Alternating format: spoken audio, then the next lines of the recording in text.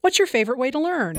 I like graphic novels because I can see who's talking. My grandma reads the newspaper to me. I like movies on TV. I play learning games on my dad's tablet. I like reading plain old regular books with lots of detail. This is Worlds Awaiting, helping children read, write, see, speak, think, and listen. Here's our host, Rachel Wadham. As a children's literature specialist in an academic library, I'm blessed to engage with a wide range of books in every genre and in every format. My own personal tastes are wide-ranging and very eclectic. So as you continue to tune in, you'll probably hear a lot about the different kinds of books I love to read and share with my community. Today, however, I'd like to focus on one of my current favorites, the Lockwood and Company series by Jonathan Stroud. Designed for late elementary and middle school readers, Stroud has created a most intriguing adventure series. Laced with mystery, a little horror, and lots of humor, these books recount the tale of Lucy Carlyle, who lives in a version of historical London that is plagued by ghosts. To fight the plague, a number of psychic investigation agencies have been founded, and since they are the only ones who can really see the ghosts, the agencies employ gifted children. Lucy finds herself at the smallest and most run-down of these agencies, run by Anthony Lockwood. But when Lucy and her companions find themselves staying overnight in one of the most haunted houses in England, they find that solving this mystery could make them one of the most renowned agencies out there. And thus begins Lucy's adventures, which are now chronicled in 3 books: The Screaming Staircase, The Whispering Skull, and The Hollow Boy. With spot-on characters, an imaginative and interesting setting, and tons of action in the plot, this series will have wide appeal with readers who love something that's just a little bit spooky, laced with just a little bit funny. Stroud's knack for getting his heroine and heroes into and out of sticky situations is perfect and makes me as a reader cheer every single time. And that's a recommendation I hope some readers you know will enjoy, straight from Rachel's World. Welcome to Worlds Awaiting. Today, Rachel will introduce us to Cary Soper, known by students and colleagues for his expertise in pop culture. Cary is also an author and artist. He and Rachel talk about the power of media and how we can help our children with the ability to discern its influence. Cary Soper teaches interdisciplinary humanities and American studies at BYU with research focused on comic strips, satire, and popular film. He is presently working on a book about Gary Larson, creator of the comic strip The Far Side. Here's Rachel and Cary. We're talking with Cary in studio today. Welcome, Cary. Hi, Rachel. Thanks. Let's talk a little bit about visual kinds of literacies and just the visual nature of our society today. I know you study comics and film and other types of things, and looking at how the visual aspects of our world have impacted us. So tell us a little bit about how you think that has changed over time. Well, we are immersed or inundated with, visual imagery. It's often, loud. I mean, we've got all this CGI and special effects and advertising that is very garish. And so we can sometimes experience a bit of sensory overload. And so it's important to be able to slow down and think carefully about what's happening as we're being impacted by it. I know as a scholar, you approach these types of things in a very critical way. So how do you frame this conversation of these visual images and their impact on society as a scholar? Well, when I teach about comics, I help people to slow down and realize what's going on psychologically, intellectually, emotionally as they're engaging with comics. For example, in their distilled, simplified form, where they're broken up into these panels, we are bringing a lot of our own thoughts and feelings to the completion of the narrative. The space between panels, for example, is called a gutter, and often there's a lot taking place between those 2 panels. So it's almost like we're a filmmaker that's editing or splicing together those 2 frames. So I think, slowing down and being able to understand the formal elements, the mechanisms of these visual devices is really enlightening. When you look at movies and advertising that rely on big, powerful archetypes or garish imagery that's visually stimulating or appealing, it's important to gain some of the critical thinking that comes from disciplines like semiotics. Semiotics, as applied to popular culture, is simply a way of deconstructing or breaking apart the way that powerful values and myths and ideas get communicated through iconic symbols. I'm not saying that everyone has to go to college and take some critical theory class, right? But they could if they wanted to. They could, yeah, that's right. It's a lot of fun.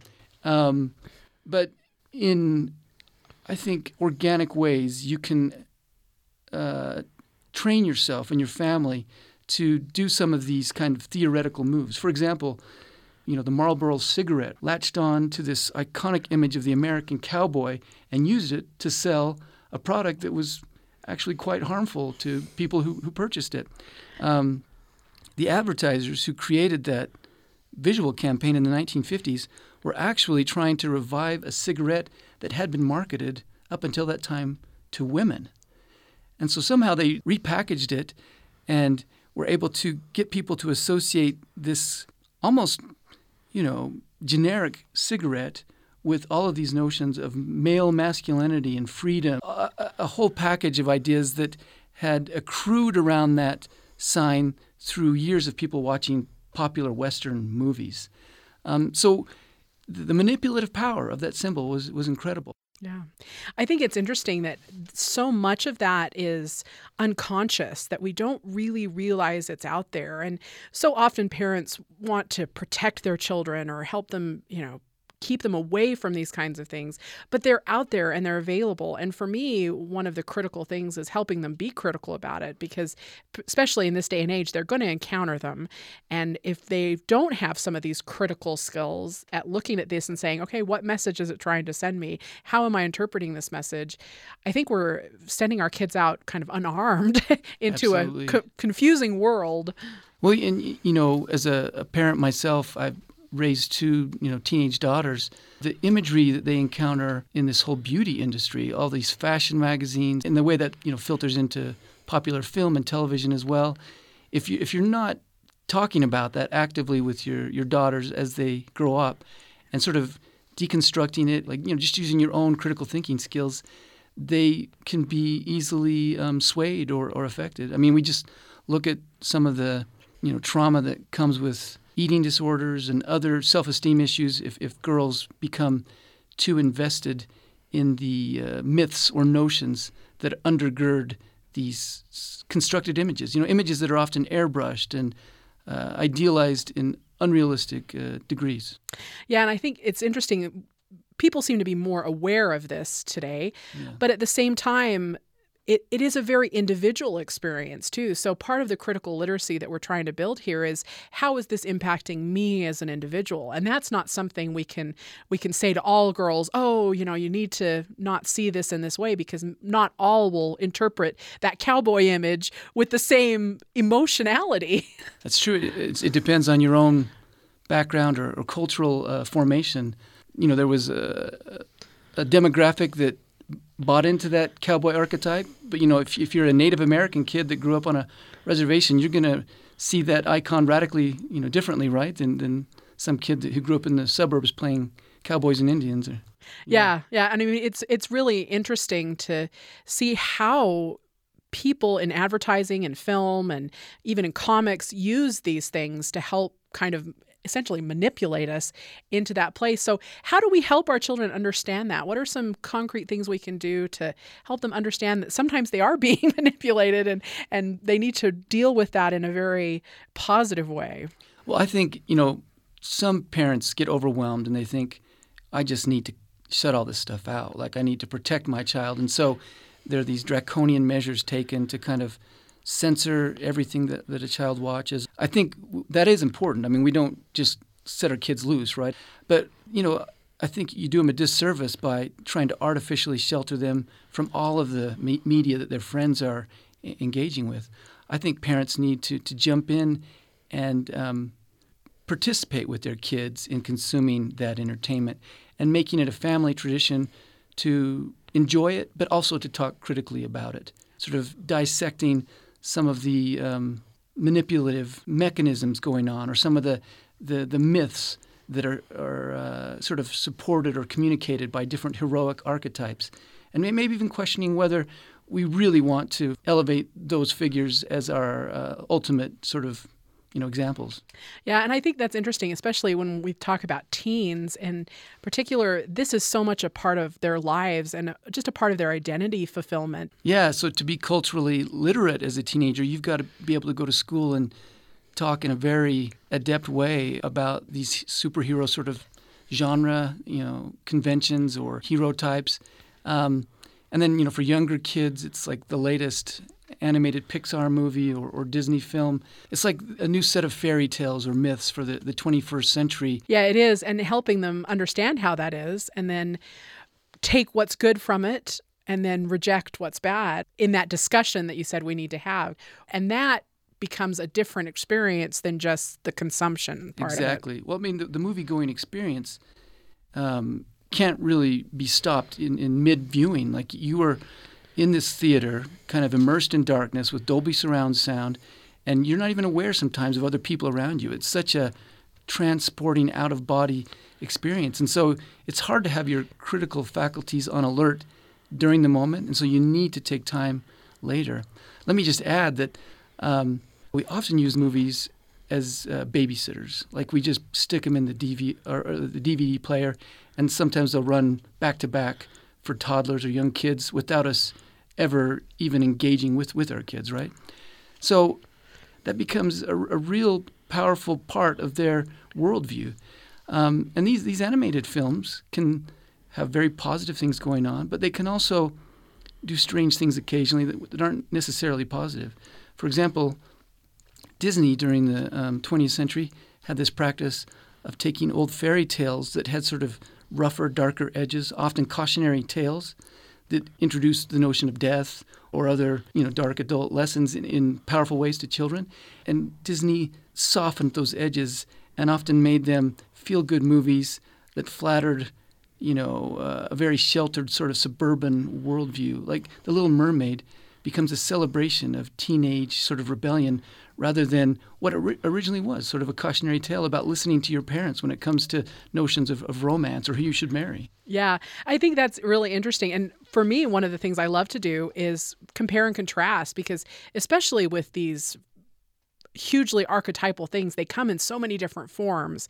And so I love to take like the original fairy tale and the movie version and this other person's version and help compare and contrast it. And we can even do that with very young kids. They're very sophisticated in their thinking. I think sometimes we don't give the young kids enough credit for how critical they can and how critical they can be. Yeah. What a cool idea to show them multiple adaptations of the same fairy tale. Yeah. And I think even the younger kids are so critical about what they watch. And I think we can just give them that credit to say, look, I'm critical about it too. And maybe I don't understand everything that I'm seeing, or maybe I'm not interpreting it the best way. So this kind of discussion, I think, is where you learn from them as well. Mm-hmm. Yeah. And I know I've learned, even in my scholastic career as a scholar, I learned so many things from kids. They see things that I don't necessarily see as an adult. Absolutely. So being able to talk with them, I think, is an amazing balance of all of this information. Being open to their ideas as well. That's great. Yeah. That's a great thing to end on. Thanks so much for your time today, Carrie. Appreciate it. Thanks, Rachel. That was Rachel Wadham speaking with Carrie Soper, who teaches American Studies in the BYU College of Humanities. We'll turn our attention now to how to engage toddlers and preschoolers with technology. Lisa Cohn talks about the importance of making screen time learning time. She will also recommend online sources that are age-appropriate and educational. Lisa is the Utah Education Network's Community Partnerships Manager. Prior to her work at UEN, she was an educator and administrator in Utah and Arizona, working with emotionally disabled students. Lisa Cohn, visiting with Worlds Awaiting host Rachel Wadham. Welcome, Lisa. We're so glad to have you here today. Thanks. I'm really excited to be here. Let's talk a little bit about digital literacies, especially for that preschool age. I know there's a lot of research out there, and sometimes it can be really contradictory and hard for parents to understand. So let's try to kind of break it down a little bit. What do you think is the most important thing that parents need to understand, especially for their toddlers or preschoolers, about the engagement with technology and digital literacies? Well, so there are a couple things. First of all, the American Pediatric Association has declared that screen time really needs to be limited for under age 2. And if you've ever been out and about or had a screaming toddler in the back seat of the car, people know that's not necessarily reality. So one of the important things that I think parents need to know is that screen time needs to be educational time. And I know that can be overwhelming, finding things that are age-appropriate, the content to be very specific and educational is really hard to come by. And that is challenging because there is so much available in so many different formats. I think one of the hard things is when we say screen time, we mean phones and tablets and computers and televisions and all of these kinds of things. It's such a broad category at this point. Exactly. And being able to capture the right fit for your child, for your family, I think is really challenging. Yeah, and I think that's ideal for me because one of the things I've noticed is, like I said, the research is really contradictory. And even though the Pediatric Association says, nothing before 2, the reality doesn't always fit that, as you noted. And so I think the trick is finding what's right for you, your children, and your family. Exactly. And a couple of the things that UEN has done, the Utah Education Network, we've partnered with Utah Kids Ready to Read, which is part of the Utah State Library Association. And we've created online websites that really are a warehouse for parents so that they can one-stop shop and they know it's safe, it's been vetted. We actually have the research housed, the limited research that there is actually housed in some of those spots. And one of the things that I like that the Utah Kids Ready to Read states is that their website is from 0 to age 5, and it's really focused on ready to read. The goal is not, for that website, not having kids reading by age 5. There's no pressure. Yeah. It's ready to read skill, which is really nice. Yeah, and I think that's really important, especially from that 0 to 5 age group, that we just need to strike a balance for what's appropriate for our children, because what's right for one child isn't necessarily going to be right for another child, even as it comes to screen time rules and all of that kind of thing. So how would you suggest parents kind of find that balance? What are some things that you think would be good for them to understand about finding the right balance that fits for them and their children? Well, so one of the things that I think is really important comes from the Fred Rogers Center, and they really have come out with some strong recommendations that intentionality of the app or of the program that you're using is really important. So one of the things that we use at UEN is a lot of PBS programming, because PBS, we know, number one, is the number one trusted logo in the country by parents. And then the programs are researched. There's actually research behind everything from Sesame Street to Super Y, and even now Daniel Tiger, which is a takeoff and a continuation from Fred Rogers' really important messages. And one of the things I love about PBS is that not only is the intentionality of the kind of the educational content involved, but also the intentionality of the interaction, because I think that's part of the intentionality. It's not just the education content, it's the intentionality of the parents interacting with their children. So even a lot of the PBS content, what we see is, the characters speaking off the screen to the child in the television shows or interactive kinds of things on the web. And then that provides the parents a really great structure for them to start intentionally interacting with their children. Exactly.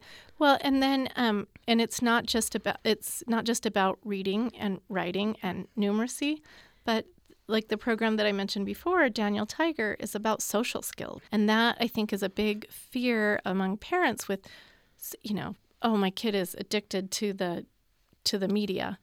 PBS has done a great job with transmedia, taking it across not just from the TV, but to the iPad with a game that supports whether they were talking about bedtime with Daniel Tiger. They take it and then there's a game or an interactive media that supports that skill that they were working on. And then it's a good reminder for parents as well to follow up with. And that's another great thing that PBS does with these early learning programs, is they also really pay attention to Is it entertaining for a child and a parent? Can they both engage? And that's really important. I think that's one of the things I've always loved about Sesame Street, kind of the quintessential program is that sense of, there's humor there at an adult level that we can understand and that we can laugh at, but there's also the delight that comes with childhood at the same time. So I think that's a great thing about having these kinds of things, especially cross-platform, that we can interact with our children on a very intimate level around these kinds of medias. We're kind of in a new world, and I think sometimes it's the adults and parents that are scared of all of this, and the kids know how to do it without any question. And so it's really about us as adults in this situation to change our thinking in a little bit way. And part of that is just kind of redefining what we mean by literacy. Exactly. And we also need to pay attention that parents now are millennials, right?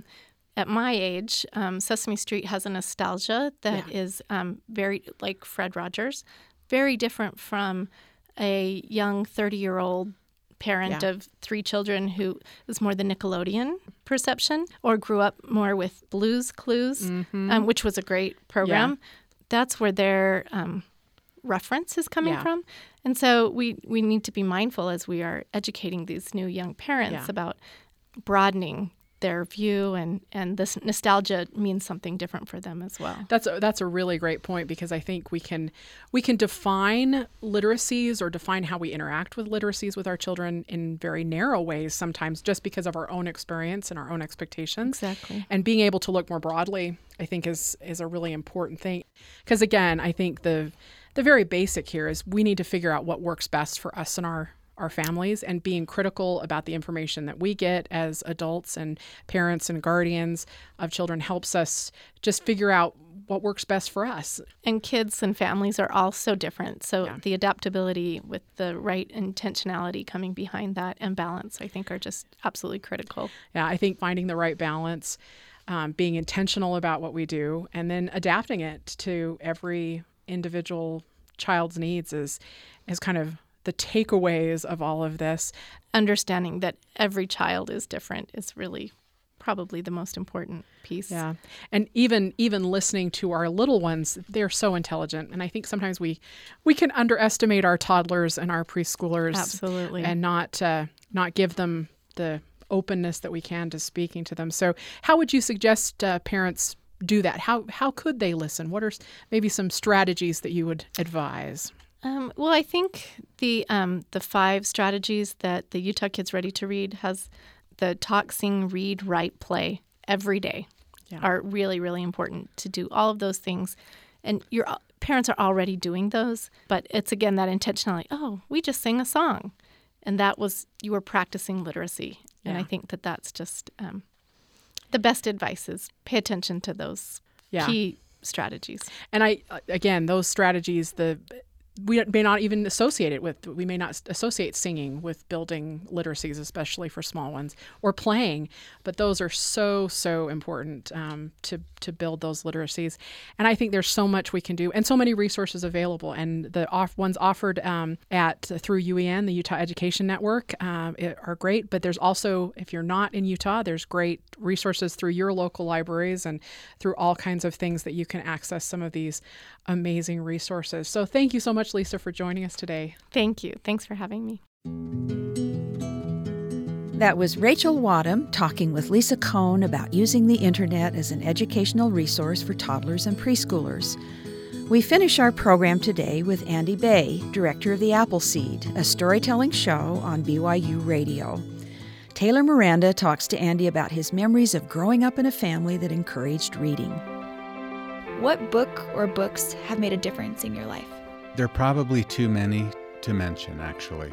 I grew up in a home without a TV, but every kid had a library card, and we also had, many, many, many hundreds of books, if not even thousands. I'm not sure. We had a lot of books, and we read a lot as kids.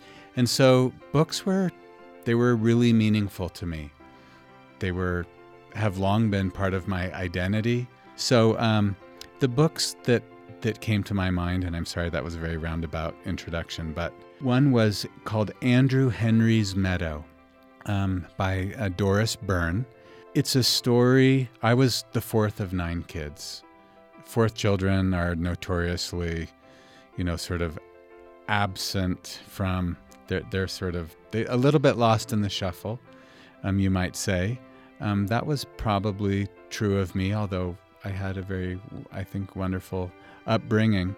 But it's a book about a kid named Andrew Henry who is sort of has these talents for building things and creating things in his home, and they're completely unappreciated.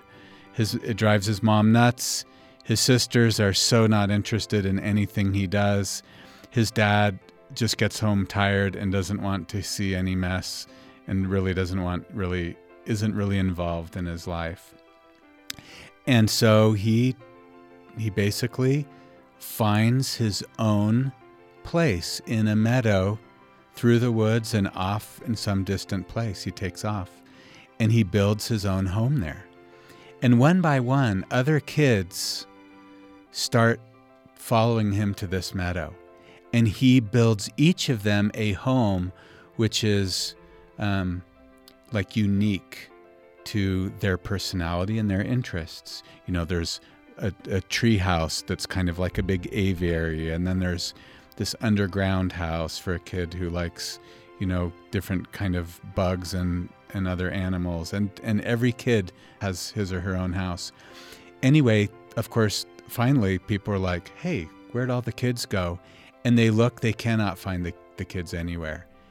And then all of a sudden, the families realize, actually, we do care about these kids, and why haven't we really noticed this? But it's a story sort of about a family learning to appreciate what their child is, their talents and their personality, and it's a fantastic story. And it's the kind of story in the way the illustrations are too. They grip you, but it's a story that you can easily, almost any kid in any sort of family really, can easily insert himself or herself into that story and see the way that would be meaningful to them. Because every kid is trying to find, who am I in my family? In what way am I meaningful?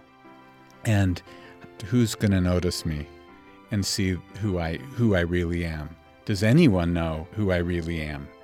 And so the book really goes at that. It's an incredible book. Did that book help you feel like you found kind of your meaning within your own family? I don't know if it did, but it certainly gave me hope that maybe I would. And this book was proof of it, that people could understand, wait a sec, hey, Andy, this or that. We should pay attention to what he says or what he does, kind of thing. But it gave me satisfaction that even if people did not really see who I really was in the way that I wanted to be seen, it could happen. Taylor Miranda for Worlds Awaiting, talking with Andy Bay about a favorite book from childhood. Andy Bay produces The Appleseed, Tellers and Stories on BYU Radio. Thanks for listening to Worlds Awaiting. Tune in Saturdays at 1:30 p.m. Eastern on BYU Radio, SiriusXM Channel 143, on the TuneIn app, and at byuradio.org.